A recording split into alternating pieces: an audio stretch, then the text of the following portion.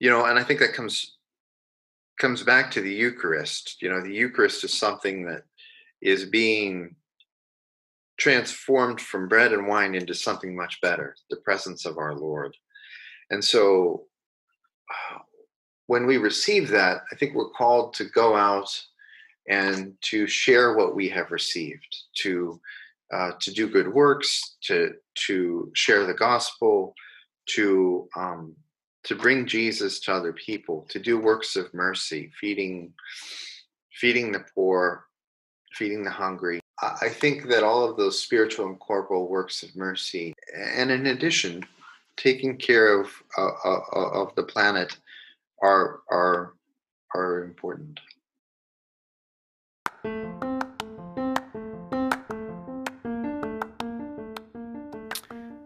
Hi, and welcome back to another episode of Reclaiming Social Justice. My name is Danny, and I'm the host. This is part 3 of our creation justice series called The Cry of the Earth. In this episode, I speak with Father Scott Beyer about creation references in the liturgy. So we look at the Eucharist, of course, since it's the source and summit of our faith, and as well as where the different elements like fire, water, the earth, and air show up in the rest of the life of the church. If you're enjoying this podcast and this series, do not forget to subscribe to Reclaiming Social Justice wherever you listen to podcasts, including Apple Podcasts, Spotify, and many other platforms. So, without further ado, here's Father Scott.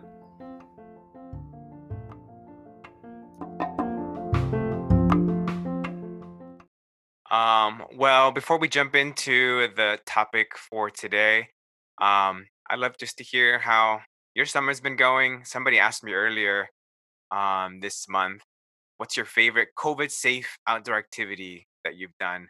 And I thought that was a good question. So I wanted to ask that from you and see how you've been trying to enjoy your time in nature before all this crazy smoke and fire stuff was happening.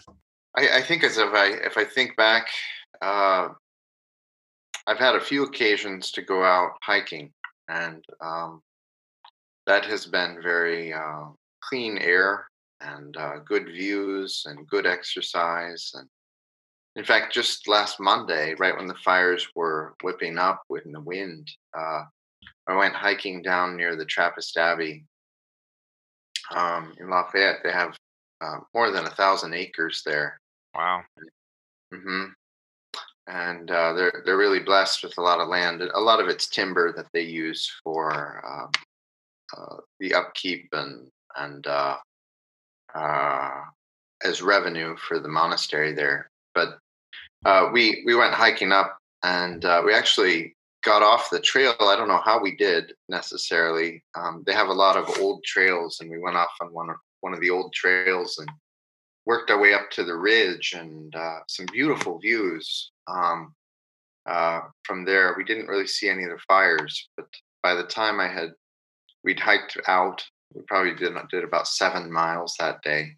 Wow. Uh, it was really a good day of exercise, and the air was still good at that point. But when I got into Tigard at the end of the day, the winds had picked up and the smoke had been um, it sort of inundated the air. Was starting to. Yeah, actually for me too. I that day was my son's that day that the wind started picking up was my son's 1 year birthday. And we had already celebrated the day before, so I just wanted to take him to the park because it was really nice that day. This was last Monday. And so we did get the chance to celebrate the outdoors and the nice clear skies and air before all this happened. And so yeah, I'm grateful for that. And given where we're at right now, it's important to remember those things, don't you think? I do. I know the topic for today is creation, and these forest fires remind us that we need to take good care of our forests, and of our climate. And I hear both things being expressed as reasons for this these forest fires. You hear that it's the climate, and certainly our climate is affected by pollution. Um, Yep. but also that maybe our forests weren't being managed, and there was a lot of maybe combustibles, dead, dead, dead debris in the forest that was really set to go ablaze. And I don't know the story, but this is what I'm hearing. Yeah, I mean, I think you're spot on. This is just a cry of the earth. Literally, that's what this podcast series is. It's a cry of the earth, right? That we need to rethink and our relationship with creation, and we need to not only rethink it, but we need to heal that relationship. And so, um, that's why I wanted to talk to you today. We're exploring this topic of creation, as you mentioned, during this season of creation. Started by looking at the biblical foundations of this teaching, and then talked about the Catholic social teaching on creation and the environment. But with you, I wanted to talk about a slightly from a different angle. I mentioned to you about a month ago, I was listening to a talk, and the presenter mentioned how we can see church teaching of creation reflected in the liturgy. And that just was really interesting to me. I mean, obviously, we can see it in the Eucharist, and but I never really thought about those other instances in the liturgy that speak about God's creation and speak about God through those references. In fact, I found in the Catechism of paragraph 1145, it says, "A sacramental celebration is woven from signs and symbols. In keeping with the divine pedagogy of salvation, their meaning is rooted in the work of creation and in human culture." And in paragraph 1149, it continues by saying, "God speaks to man through the visible creation. The material cosmos is so presented to man's intelligence that he can read the traces of its creator. Light, darkness, wind and fire, water and earth, the tree and its fruit speak of God and symbolize both his greatness and his nearness." So that's what I want to talk about today. Those signs and symbols, and what we can learn about God through creation, in particular in the liturgy, so that we can reach a deeper understanding of the environment and God Himself. Um, and what I wanted to begin with, since it's probably the one folks are most familiar with, and it's the clearest example, in my opinion, is it's the Eucharist. Because as Pope Francis says, the Eucharist is taken up by God to become a means of mediating supernatural life. And so Father, can you talk to us about the Eucharist and how it should inspire and motivate our concern for the environment? Danny, well, I think just to back up just a step to what you said about the sacraments, I think that was very good about how we have to remember that we as Catholics are a sacramental church, Yeah. meaning that we're not just word alone. We have signs and symbols, as you said, that achieve the things that they signify. For instance, the washing of water in baptism brings about a true washing of the spirit through the Holy Spirit, the washing of the soul and of the person. And so we have water in baptism, we have oil in holy orders and in confirmation, and then in the Eucharist, as you said, we've got bread and wine. And so we use these signs that are material, that become tied up with the form of the words that are said, the word. And remember that in John chapter 1, Jesus is the Word. It's through Him that uh, that God speaks, that God acts through Jesus Christ our Lord. And so, to talk about your question and to answer it, how does our concern for creation stem from the Eucharist? I think a great place to begin with that is the beginning of the liturgy of the Eucharist. When we begin the liturgy of the Eucharist, the priest approaches the altar and he picks up the bread and he says these words: "Blessed are you, Lord God of all creation, for through your goodness we have received the bread we offer you, fruit of the earth, and work of human hands, it will become for us the bread of life. So we take, ordinary bread, Hmm. um, and wheat bread, and that's the work of human hands. Wheat doesn't grow in the field. Wheat grows in the field, but bread does not grow in the field. So we have to take wheat, grind it, bake it, mix it with water, bake it, and then it becomes bread. And so it is the work of human hands, but it's also something of creation. And that's why the prayer says, fruit of the earth and work of human hands. It's something God has given us, but then we have, in a sense, added to it. We've refined it even further to make bread out of it. And it is that becomes the body of Christ. We say the same thing with the wine. We say, blessed are you, Lord God of all creation, for with your goodness we have received the wine we offer you, fruit of the vine and work of human hands. It will become our spiritual drink. Wine doesn't grow anywhere. Grapes do, and we turn the grapes through fermentation and into wine, and through a process. And so it's the process of our work. In a sense, that's what we're called to do in the mass.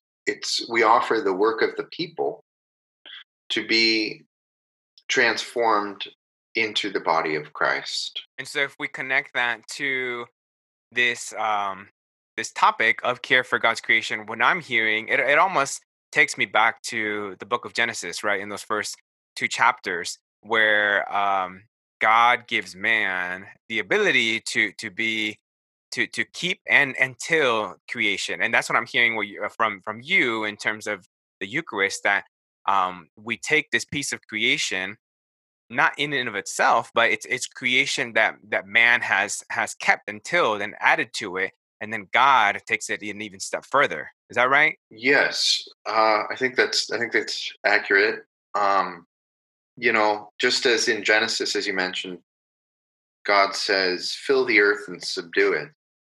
In a sense, you're subduing the wheat by making it into bread, Mm. making it into something even more refined. And then, you know, God is able to accept what we do, our work, and He's able to, in a sense, what we're offering is a sacrifice. We're Mm. offering the sacrifice of our work, you know. And so, caught up in that offertory sacrifice is not just what went into making bread and wine, Right. but we offer to God everything that we are, all the sweat, all the tears, all the suffering that of our work for that week. And when you think of work, you don't just think of your 9 to 5 job, you think of everything you have done that week to build up the kingdom of God. As that is offered to God, that is glorified, it's transformed into the body of Christ. And when you say it's transformed, it's glorified, can you maybe unpack those two terms, because I think it's in the Catholic world that means very different things than what it might mean in kind of the regular world when we say that it's to transform something, to glorify something. You're right. It's not a symbol at all. I mean, it is an actual transformation that happens. Jesus takes the body, he takes the bread, and it becomes his body. As he says, take this, all of you, and eat of it, for this is my body, which will be given up for you.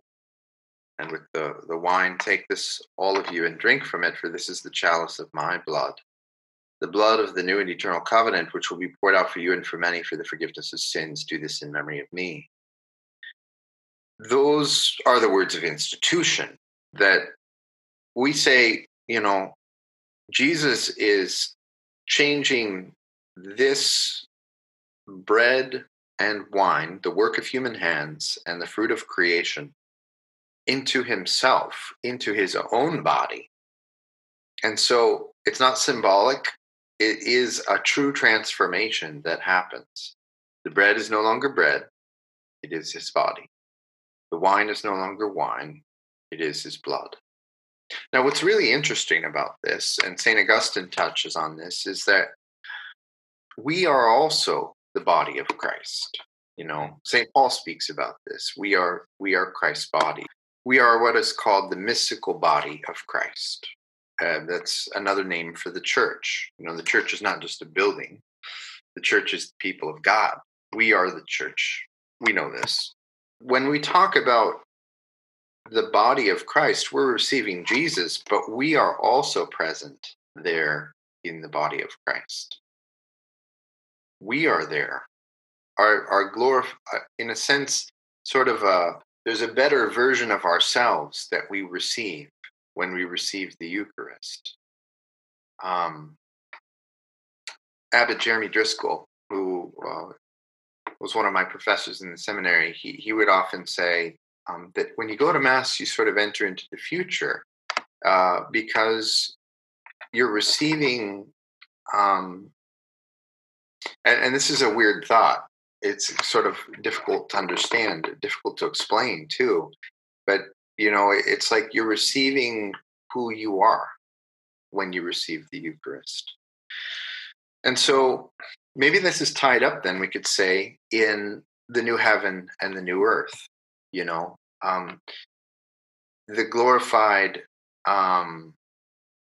earth and the glorified heaven is sort of present there in the Eucharist too. We're receiving that. And so, when we receive the Eucharist, we receive the best version of ourselves. We receive Jesus Christ. We receive the whole body of Christ. And that should instill in us a desire to do good to others, to the environment, to all of creation, to be good stewards of what we have received. Some people in the church might not know that the celebrant, the priest, has a number of options when they're doing the consecration and to consecrate and transform the bread and wine into our Lord's body and blood. Can you tell us about those different prayer options and the references to creation there? There are some. There's after the offertory. There's a proper prayer for the day that is said, and after that, there's what's called the preface, and the prefaces usually follow the same form every time. And one of the prefaces deals specifically with creation. That's the fifth preface in for Sundays. It's entitled Creation. Now the prefaces always begin, "The Lord be with you," and the people say, "And with your spirit. Lift up your hearts. We lift them up to the Lord," say the people. "Let us give thanks to the Lord our God." The people say, "It is right and just." Then the preface begins, as most all the prefaces do, by saying, "It is truly right and just, our duty and our salvation, always and everywhere, to give you thanks, Lord, Holy Father, Almighty and Eternal God." But then it delves into this idea of creation. "For you laid the foundations of the world and have arranged the changing of times and seasons.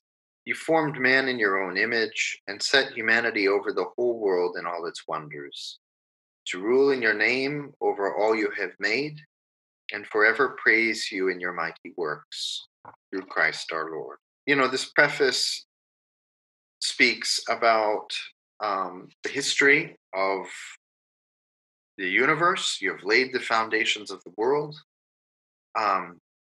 It talks about the rhythms of life. You have arranged the changing of times and seasons. That we are in fact created in God's image and likeness, and that we have been made stewards of creation. You've set humanity over the whole world and all its wonder, to rule in your name over all you have made. I think that's a key point right there, to rule in your name. We're not ruling in our own name. We can't just do whatever we want.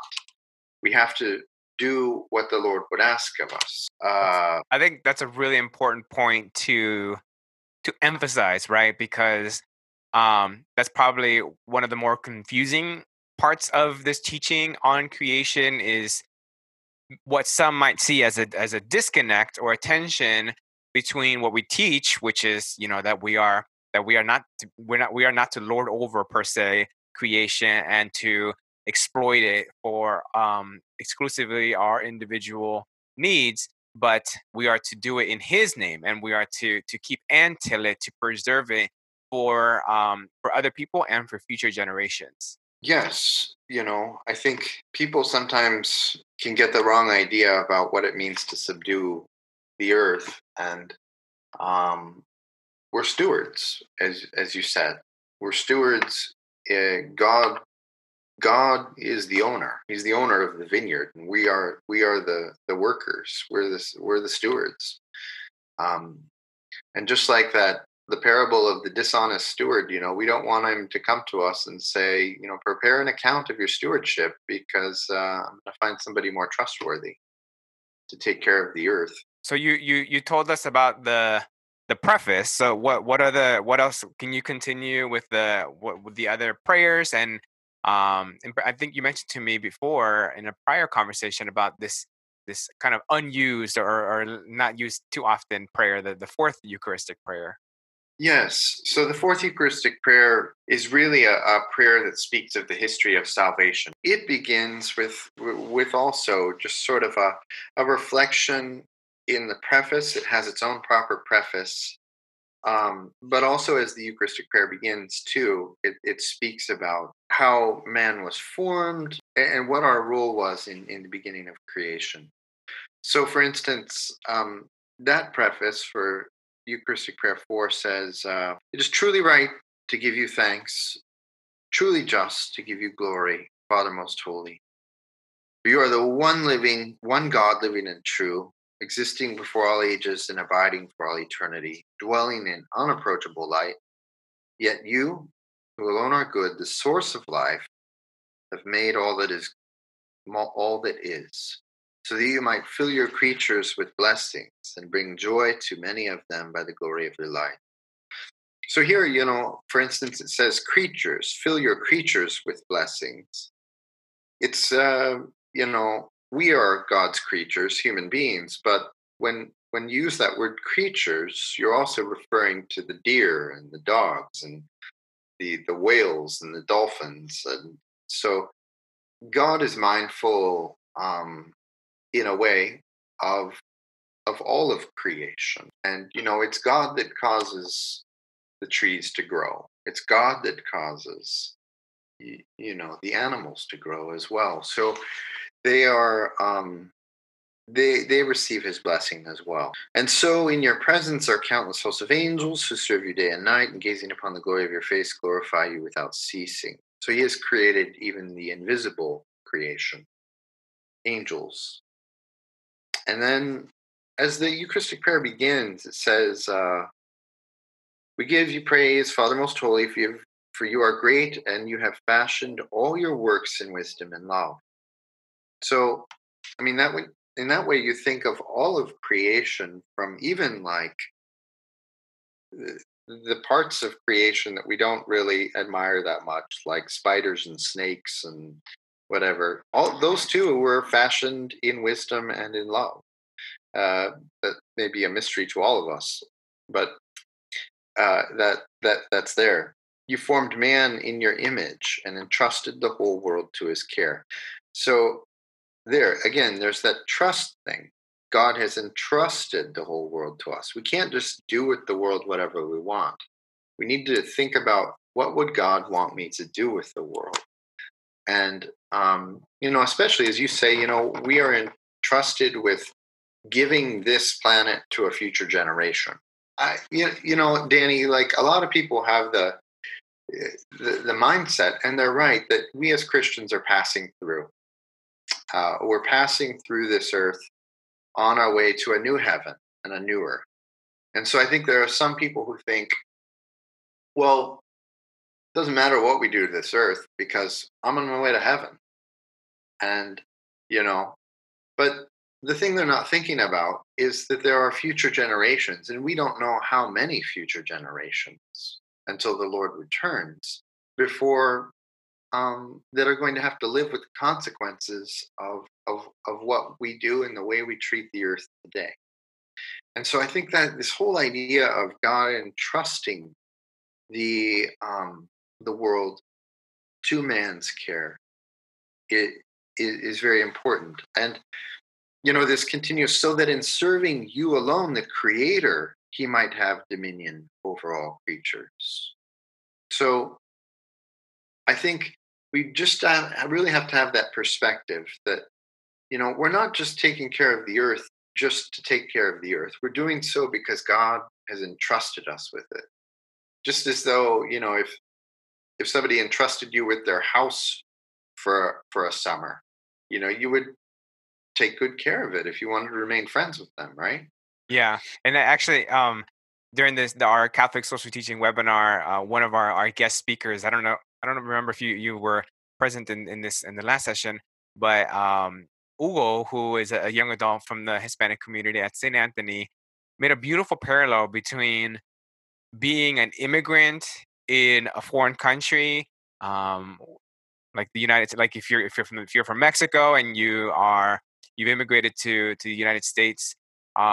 He talked about how that it's like being a guest in someone's house, like you said, right? When you're a guest in someone's house, you want to leave it not only as you found it, but better. And that to me was a beautiful parallel with how we are to care for the earth, right? We're supposed to, yes, leave it as we found it while we were quote unquote passing through this world, but we're also meant to till it and keep it so that it's better, an even better environment for our children, their children, and so on and so forth. And I think that comes back to the Eucharist. The Eucharist is something that is being transformed from bread and wine into something much better, the presence of our Lord. And so when we receive that, I think we're called to go out and to share what we have received, to do good works, to share the gospel, to bring Jesus to other people, to do works of mercy, feeding the poor, feeding the hungry. I think that all of those spiritual and corporal works of mercy, and in addition, taking care of the planet, are important.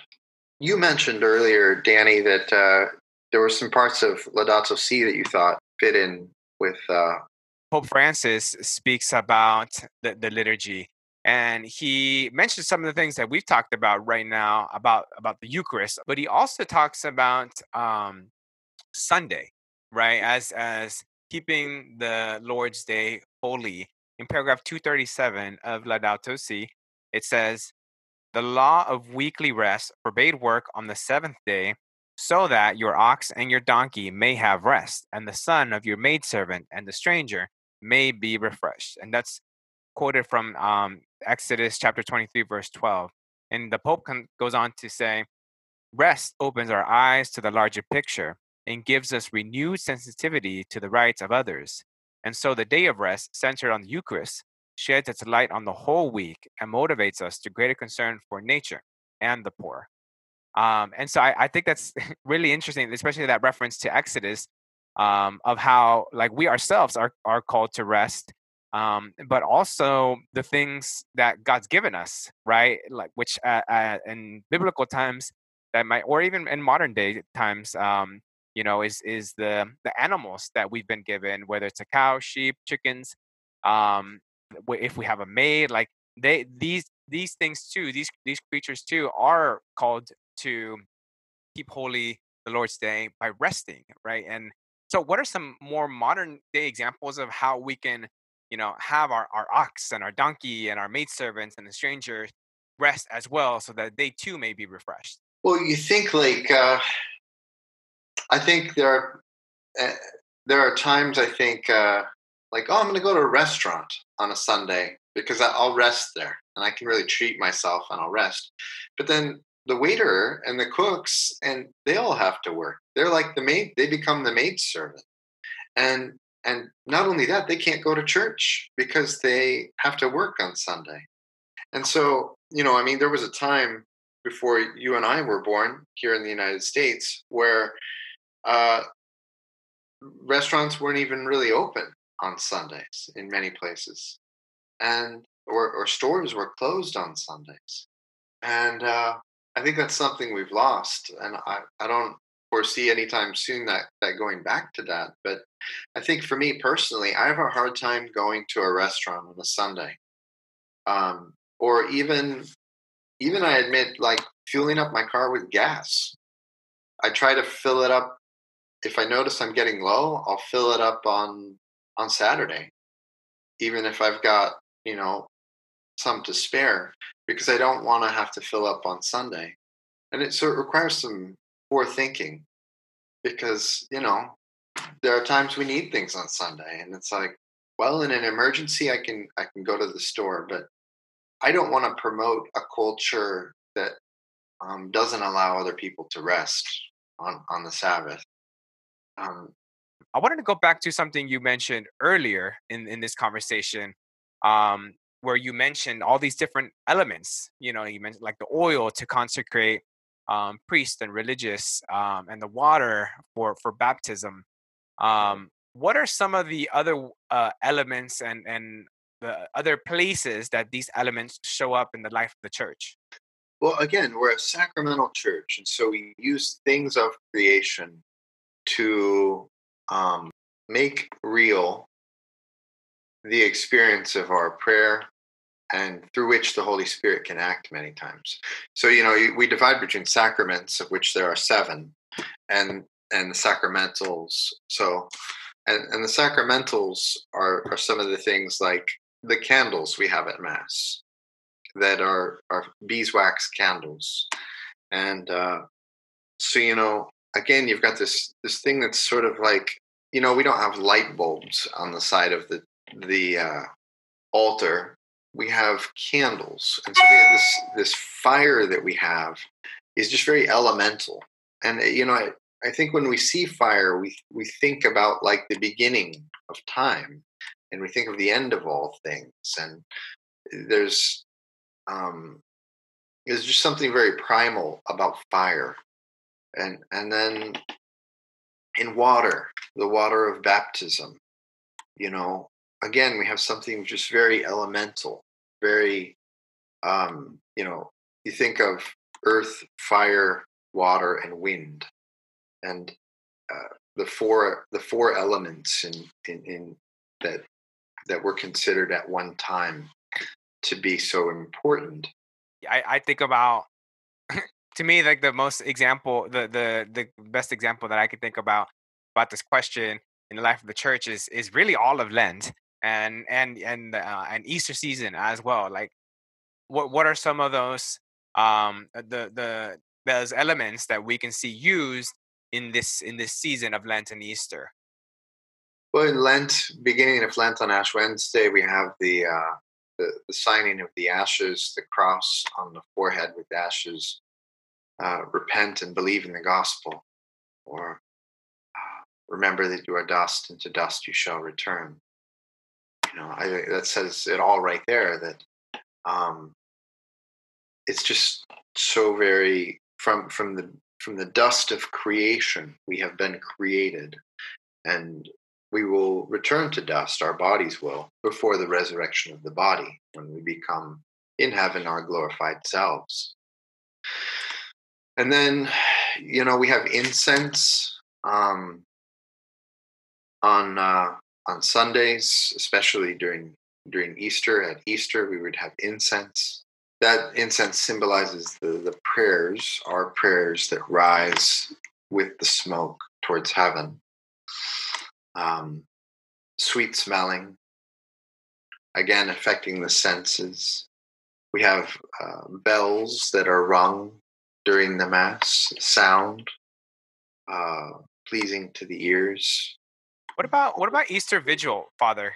And my favorite part of that liturgy is when we move from the fire outside, and we each have our own candles, and we slowly start processing into the church, and slowly the lights of the church start to turn on. What does that symbolize?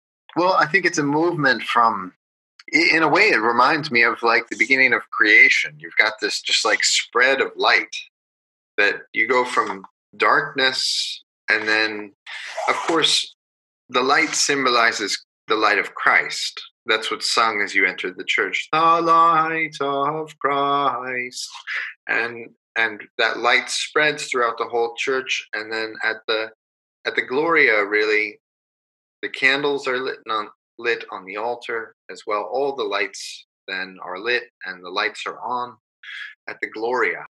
So that's a coming alive of who we are in faith in Christ. And you're right, it's always such an amazing experience when we do that at Mass, at the Easter Vigil, because you're going from darkness to light. I think it symbolizes going from an emptiness to glory.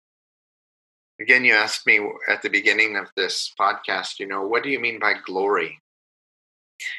Father Pascal Chalin, who was a monk at Mount Angel, he used to say about people when they would go to heaven, he'd say, they went to glory. You went to glory. And, I think we talk about our glorified selves and glory. I think, glory is being just so full of light, full of grace, being beyond sin, beyond evil, beyond darkness. Just so full of life and light and God's love and grace that no evil can enter in. It's just full of glory. I think that's one of my takeaways, at least from this conversation. And as I draw us to a close here, Father, how about you? We've shared a lot. We've gone from talking about the Eucharist to Sunday rest, and how the different elementals show up in the rest of the life of the church, like during Lent and Easter. But how about you recap this conversation? What can we learn in summary about caring for God's creation from the liturgy? I think the key point for me, Danny, is that we have been entrusted with the earth, with all of creation. That fourth Eucharistic prayer makes that really clear. The fifth preface on creation also makes that clear. But as do church documents, that we can't just do with creation whatever we want. We're the stewards for, God willing, 80 years of our lifetime, or 100 years of our lifetime, or maybe only 45 years. And, just to consider that we don't know how long the earth will continue until Christ returns and calls us all to himself. And so, when we think about some of the things like climate change or nuclear waste or our oceans, how do we keep them in good care for future generations to continue to live and to use and to use well? I mean, I think I said before that there are some people who say, it doesn't matter how we treat the earth because we're just passing through. And eventually the whole earth will be basically, if you read, if you have the understanding of the book of Revelation, that the whole earth will be destroyed at the end and sort of made new. So some people see it as, well, what's the point in caring for creation? There's the greater importance is caring for one another and for our faith. But we have to remember that our actions here in caring for the world and impact people all over the world. And there are people in the poorest parts of India, Africa, China, who may suffer not to mention here in the United States, may really suffer from the decisions we make about how to care for the earth. And so I think we have to remember that we've been entrusted with this earth. And so we need to do what God would do in caring for this earth, and not just do what we would want for ourselves in this moment. We need to have his perspective. And in order to have that perspective, we have to rest with him. We have to find time to rest with God and to enjoy creation and to sit back and say, it is good. Yes. Well, I think that's a great way to end, Father. Thank you for your time and for sharing your wisdom on this topic. I'd love if you could. We didn't open in prayer, which we probably should have. But would you please close us in prayer and with your blessing? Yes. In the name of the Father, and of the Son, and of the Holy Spirit. Amen. Almighty Father, we give you thanks for all of creation. You have entrusted with us with this earth, with this universe, to be its stewards. And we ask you that you guide us well um, to manage creation, following your Holy Spirit, showing care for all we encounter. We ask this through Christ our Lord. Amen. The Lord be with you. And with Now, your spirit. Almighty God bless you, the Father, and the Son, and the Holy Spirit. Amen.